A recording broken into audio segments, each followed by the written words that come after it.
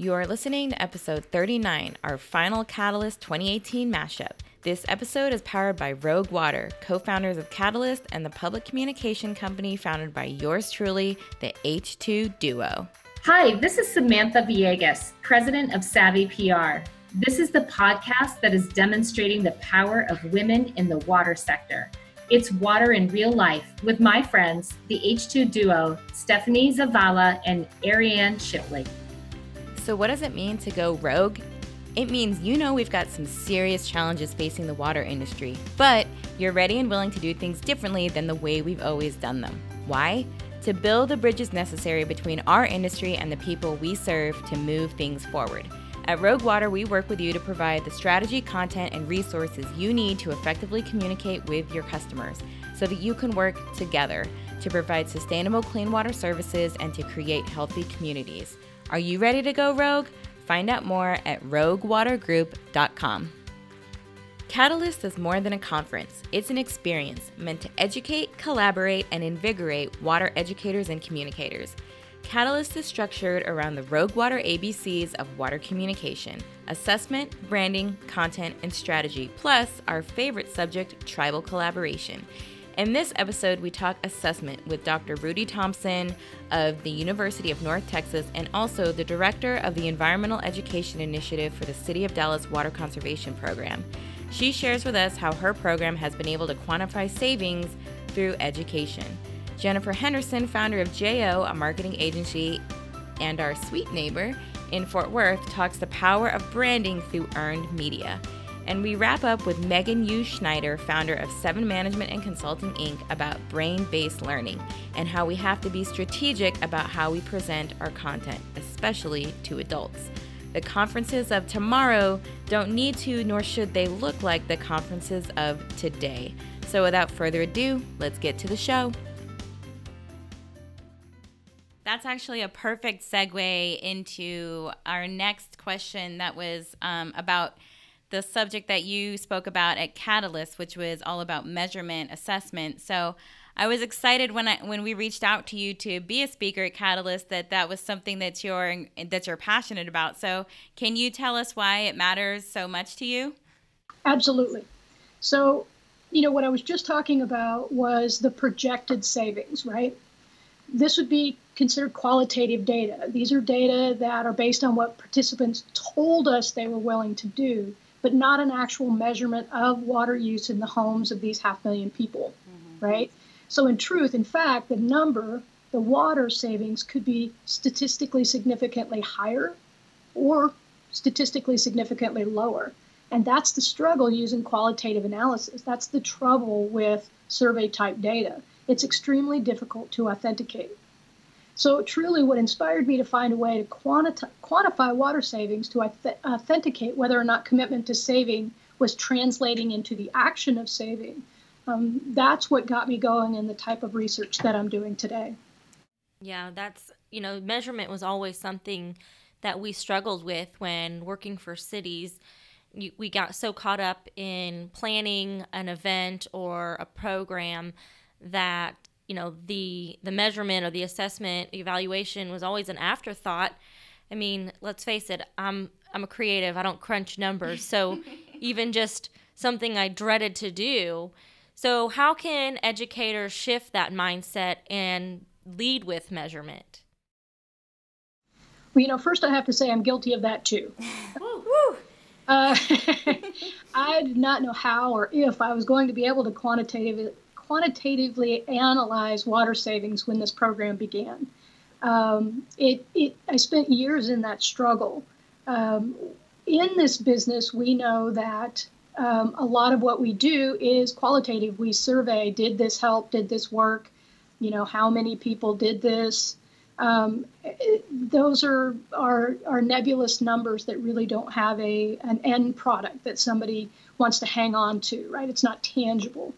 So to tell you the honest truth, what truly moved me from qualitative to quantitative was I was having a philosophical debate, shall we say, with some individuals who were advocating more for spending money for advertising versus for education.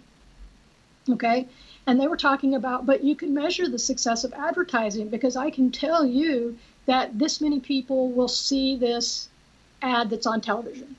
Okay, this many people or potential viewers will see this billboard. And my whole point was, how do you know that they actually saved water? Are you going to, check the water bills of these hundreds of thousands of viewers? And that's when it hit me, that actually I could do that. So what I did was I said, okay, your budget is 3 to 4 times more than what my budget is. So I'm going to figure out a way to demonstrate that with the small amount of money that I'm getting, you can actually verify and authenticate the amount of water that's being saved. And I think that this method that could be used by educators everywhere, right? So again, I don't think we need to reinvent the wheel. There are lots and lots of creative types. That's not me. So I learned from the creative types, and then other people can use this same type of data analysis that I do, and you can authenticate your own programs wherever you are throughout the United States and beyond. That is an amazing discovery, I feel like, because that is definitely, I'm glad that it took a professor that long to figure it out, because that makes me feel like, oh, good, it wasn't because I was just, inept. It's really a difficult thing to quantify, and you found a golden ticket, I feel like. I do too. I am really excited about it, and I'm so glad that I got to share it at the conference. So I'm hoping that there can be a lot more collaborations with it, and we can all learn from each other on the different ways it can be used effectively. Absolutely. Can you explain just real quick kind of like what that looked like in terms of how you took the information from the people who participated in your program and then extrapolated that to figure out how many gallons? It was based on their zip codes, correct? That's absolutely correct. So, one of the problems with quantitative data, as in the conference we talk about, with qualitative data is, again, you can't authenticate it. So what we did was and also with qualitative data, you're in the middle. So there is what's called a teacher effect or researcher effect, right? Where you're kind of directly involved. The problem that happens when you're directly involved, like you're the one who's delivering it and collecting the data, is that it could just be about you, right? You could be the most amazing communicator that has ever existed, and that's why the program's working versus the program, right? So what we did was I removed myself from the situation. My certified teachers go and they teach classes on water conservation in the city of Dallas. And then we actually get the water bills at the end of the year from the city of Dallas. And we get the water bills for the homes of the individuals who we've taught. And we're actually able to look at the difference in water use. Now, like I talk about in the conference, there are a lot of variables that have to be considered. And we can't ever discount the importance of making those variables constant. But again, it is a direct way to measure whether there was any effect at all on your education. Again, we also ask participants to commit, right? And so we're able to measure the difference between what they have committed to and what the actual savings is. I think that's going to be an incredible journey to watch, is to see people take the creativity that they picked up at Catalyst and be able to have this tool of assessment to show the impact of the programs that they're doing. We're so inspired by so many educators and communicators, not only in Texas, but across the nation. So, and we feel like that's one of the things that sometimes they lack, is being able to really show how much impact that they're making on their community. So I feel like having that tool of assessment is going to be a powerful tool for them to have in their toolbox. But I know even in the private world, oftentimes you still struggle with getting people to understand the value of that. So what we do, marketing communication, that's can be considered like a soft skill. And when we're working with, engineers or who are, operations people who are dealing with tangible things like pipes and plants, and they're creating these things, and we're like, no, but we need more of this. And how do you, what are some of your ways that you convey the value of, PR or marketing in general to companies and able to help them tell their story? Well, we always put a value to any kind of earned media. First of all, that's in our world for the longest time, at least for the first 20 years of my career. Anything that is published by a reporter is 8 times more valuable than any advertising that you pay for. Wow. So that's a good number, everyone. Write that down. And it may even be more now. There's so many different formulas for figuring it out. Now they measure it by number of impressions and the audience size. So first of all, anything that someone believes, they usually believe what they read. And so, especially if it's not an ad. So if a reporter can tell your story in a positive light, then you're golden. Yeah.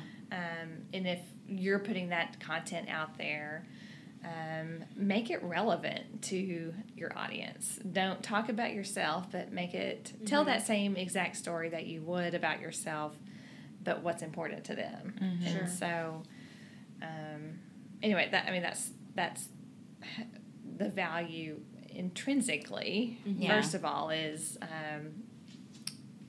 the price of an ad and the believability of it. So, do you have any? Because that whole idea of valuation of what we do that's probably one of the biggest crash course in that we took when leaving, everything from just tracking every single minute of the day. But so what do you guys do to evaluate that, to put a monetary dollar to it, a figure to it when making that, what's the word I'm looking for, that when you're trying to prove your case on the value of it, how do you get that monetary or amount? Well, we have tools. There's apps and different things that we use. Otherwise, there's formulas that you do, and it's very time consuming. Formulas, math. Yeah, math. What kind of? We used to do it all by hand too. Etched in stone with a chisel. Oh gosh, I'll get an app. So what are some of those apps? Because for us, we would have no idea. I know you're probably oh yeah, they're this, but we have no idea what some of those are. Oh yeah. Well, the one we use is Coverage Book. But all the PR professional sites have all different kinds of tools that they like. And some of them are very expensive, but. So is that the one that actually creates the report? Yeah, the report at the end. Okay, so I know she said that there is a lot out there, but I would say for anyone really with an active water communication program, I would highly recommend looking into something like that, because it really does put a visual report to evaluate all of the hard work that you put into all of the relationship building and communication that you did. So as someone who was in that world for 10 years and really has, outside of awards that we earned, it would be great to have been able to have had the power of those figures and numbers. So I would definitely check that out, or check out something similar to it, so you can begin to evaluate what you're doing at work. And you're speaking in the content portion of Catalyst, which we're so excited about, because you're talking about kind of the next generation of presenting. So I don't want to give too much away, just a little teaser, but can you just define briefly for us what your conversation is going to be about? Yeah, and I think that at the core of almost everything that I do is I've always been really passionate about people and helping people. And I think for us to be able to share our knowledge and our experiences, we need to focus on our audience, which are all people. And so one of the things I'm going to be talking about is how we can most effectively communicate with other adults and share information where they can not just hear the information, but internalize it and take it back to a place where they can then apply it in their own lives and in their own communities. And so brain-based learning really focuses on looking at the adult education component and really connecting with your audience and really ensuring that it's interactive, that it's engaging, so that people aren't just hearing things, they're also talking, they're also sharing their own insights. A lot of times when you go to a conference and you hear the subject matter expert talk, you sit there and go, yeah, that's great. I also have things to add, Yeah. And I also have experiences to add. We're a community of experts in the things that we do. And so really using that conference format as a way to not just hear from one person, but also interactively share your insights and your thoughts and process and digest what they're saying, I think is so critical. And so we're going to talk a little bit about the science behind it, as well as practical ways to apply it and the benefits of it. And so I'm really excited, and I really am grateful to you for inviting me to Catalyst so that we can grow this community of effective communicators to increase collaboration, not just in our own circles here where we live, but also beyond. Preach, sister. Yeah, slow claps on our side. Yeah, we've been slow clapping several points during Silent this conversation. But wow, I totally lost my train of thought because I was going to say, I'm so excited to have someone talking about adult education because I feel like even though that may feel like the area for educators that may be more comfortable because you're speaking to, people, adults, but it's also, I feel like there's a lot more information out there in terms of teaching kids and classes to teach kids and how kids learn. But then outside of that, I think there's less information out there about how we as adults learn, and we've just always kind of assumed that it's the college style lecture setup where there's a presenter and a listener. And so I'm incredibly excited to share, because I got a sneak peek, y'all. So I'm incredibly excited to share this method of teaching for adults to make our messages go that much further. We hope you enjoyed our final mashup of Catalyst 2018 speakers. I've been waiting weeks to be able to say that next week kicks off Season 2. Check in as we drop episode 40 with George Hawkins. We could not be more excited to catch up with our friend and industry fave thought leader, The Hawk. If you have not registered for Catalyst yet, seriously, what are you waiting for? We have less than 50 spots left, y'all. Get on it. Catalyst takes place June 19th through the 21st in San Antonio, Texas on the beautiful Riverwalk. Sign up today at roguewatergroup.com/catalyst. Registration is only $70, y'all, and we're getting a great block rate from the hotel. Shout out to our incredible Catalyst 2019 sponsors: San Antonio Water System, Texas AWWA, the Water Environment Association of Texas, Lower Colorado River Authority, Alliance for Water Efficiency, 120 Water Audit, and Dallas Water Conservation. If you'd like to sponsor the most Rogue Water Summit around, visit roguewatergroup.com/catalyst for more information. Before we go, I just want to remind you to sign up for the Water Nerd newsletter at vh2duo.com/newsletter. We want to keep in touch and make sure you're the first to know about any and all resources that we release, including, these podcasts. We hope to see you at Catalyst this year, and we hope to see you next Monday when Season 2 kicks off and our latest podcast drops. Until then, remember what one of our favorite quotes says: "Those who tell the stories rule the world."